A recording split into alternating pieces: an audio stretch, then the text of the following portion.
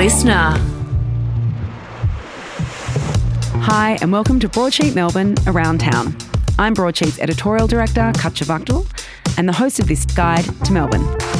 Today we're chatting to two big names in Melbourne art and fashion, artist Brendan Huntley and Alex Cleary of fashion label Alpha 60, and they're joining us to talk about their playful and expansive new exhibition at Heide.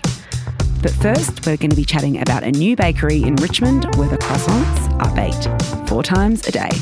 Nick Connellan, our publications director, is here to tell us about it. Nick, tell us about the new penny for pound.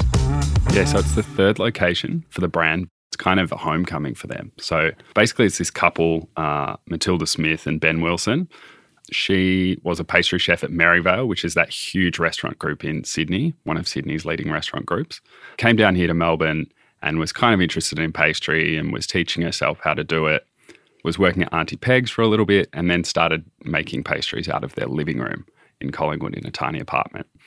So then they had their first location in Richmond, which was out the back of Mayday Cafe. They went on to open 2 more. So there's one in Camberwell and then a big HQ in Moorabbin, which is where they do a lot of production and kind of all that stuff. But then that Richmond location, the OG, ended up getting shut down. Mayday, moved out and penny for pound was kind of attached, so they left. Okay. And now they've got a new place. Where is it in Richmond? So it's on Bridge Road. It's not far from where they were originally. But it's thrilling because it's bigger than the old location. And so they've been able to bring back all the stuff that people in Richmond would have loved and known and be missing, but with a few new things. So what are some of the classics? Croissants baked 4 times a day. Freshness is everything when it comes to those. Yeah. If you're local, you'd be able to time your visit and kind of figure out, I know they do it roughly this time every day and get a warm one out of the oven. No meetings at the time that the penny for pound croissant comes out of the oven. Yeah. And then they also do Danishes, which is, something that Matilda's been really good at. And they've added a whole bunch of more sit-in type stuff. So there's toasted sandwiches, pork fennel and apple sausage rolls, that's such a classic combination and so delicious. You can't beat it. Yeah, I make those at home sometimes. It's great. And then they've also got beef burgundy pies, which just look really yummy, and a vegetarian counterpart with chipotle beans and Monterey Jack cheese, which is that kind of American-style cheese. So they're also serving cakes by the slice. Yeah, which is great. Go down and have a coffee and cake. Delicious. And when is Penny for Pound open? They're very kind. They're open every day of the week. 7 a.m. Monday to Friday, which is great for those who are off to work early. It's 8 a.m. Saturday and Sunday, but you better get in quick. They do close at 3. So if you're looking for one of those freshly baked croissants, don't leave it too late in the day. Thanks, Nick. Pleasure.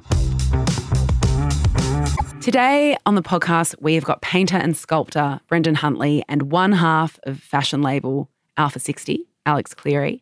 They are here to talk to us about a really special exhibition that they've been part of at Heide. So welcome, both of you. Hi. Hey. Thanks for joining us. Tell us about Sense of Direction and this exhibition that's come about, I think, over a number of years. It sounds like the idea for this sprouted many years ago.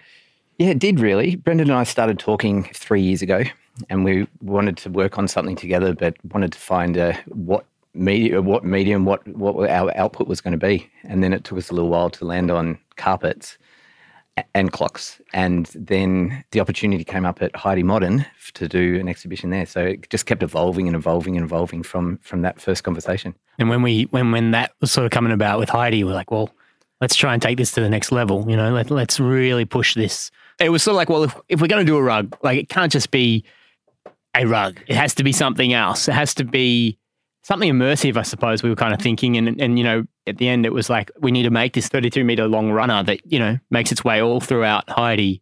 Could one of you describe what it's like to walk through the building and the artwork? Yeah, you sort of come in through the front door and already the rug starts, the runner starts. You're sort of following the motifs of my work. There's like an eye, there's a clock, there's a butterfly, there's a moth, then there's, and it sort of carries you through the space. Are you walking on this rug? You're walking on the rug. You're wearing special slippers.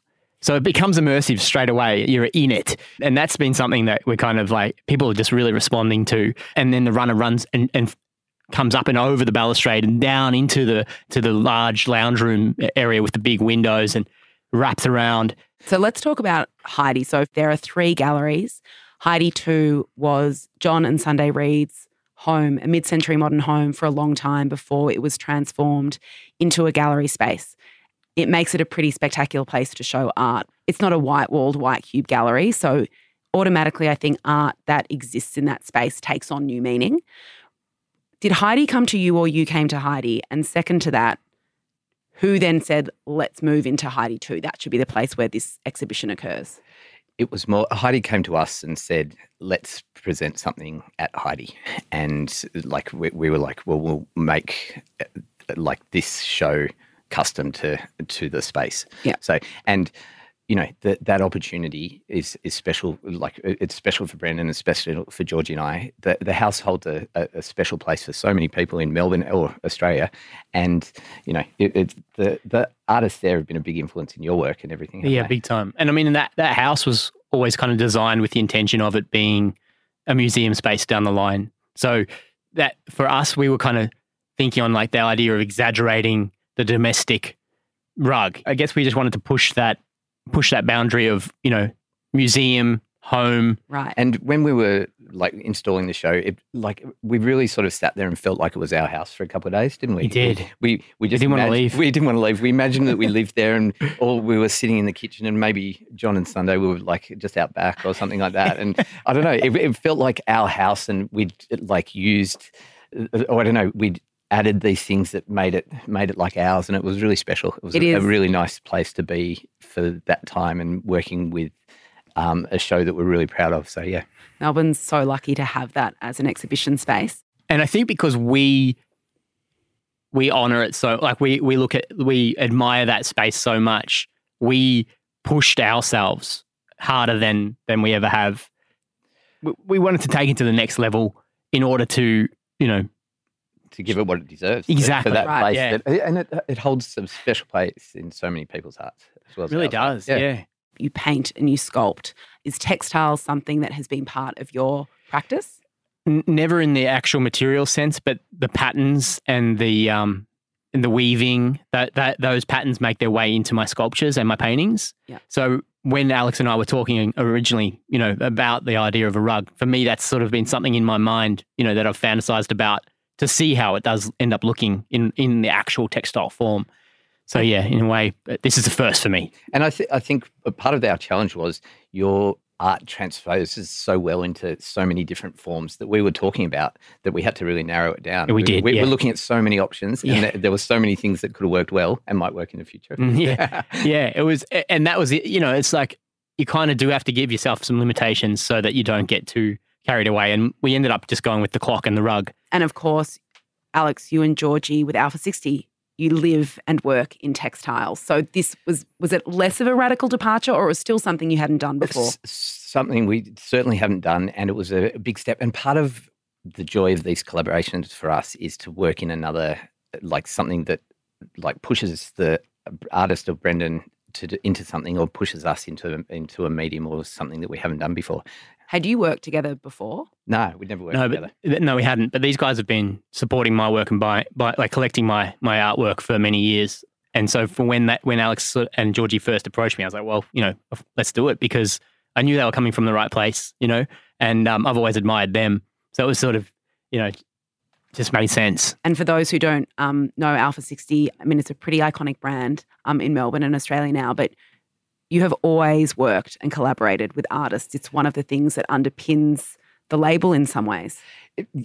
Yeah, it is. And it's a real chance for Georgie and I, because we work quite insularly, and probably Brendan works quite insularly. And that's why these collaborations are really exciting prospect, because you actually work with someone else and they bring new ideas and new energy. Yeah, I've already seen how it's pushing my paintings in a different direction. You know, just certain things where you're like, oh, wow, you know, like if I apply this to that, what happens, you know, even with my sculptures, which are in the show as well. Oh, great. And so there's this like interplay between the work and also that idea of making the rug an artwork, you know, a sculpture in a way with it's sort of textural. You can, it's almost like it's coming alive. Yeah. And the journey of the rug, it's like A lot of the show's based around the journey from a caterpillar to a moth, or the 12 hours of time, or that, so it is a journey from day to night and from slug to moth. Or even in a psychological sense, that transformation of thoughts and ideas and epiphanies. This is, something I would love for everybody to get in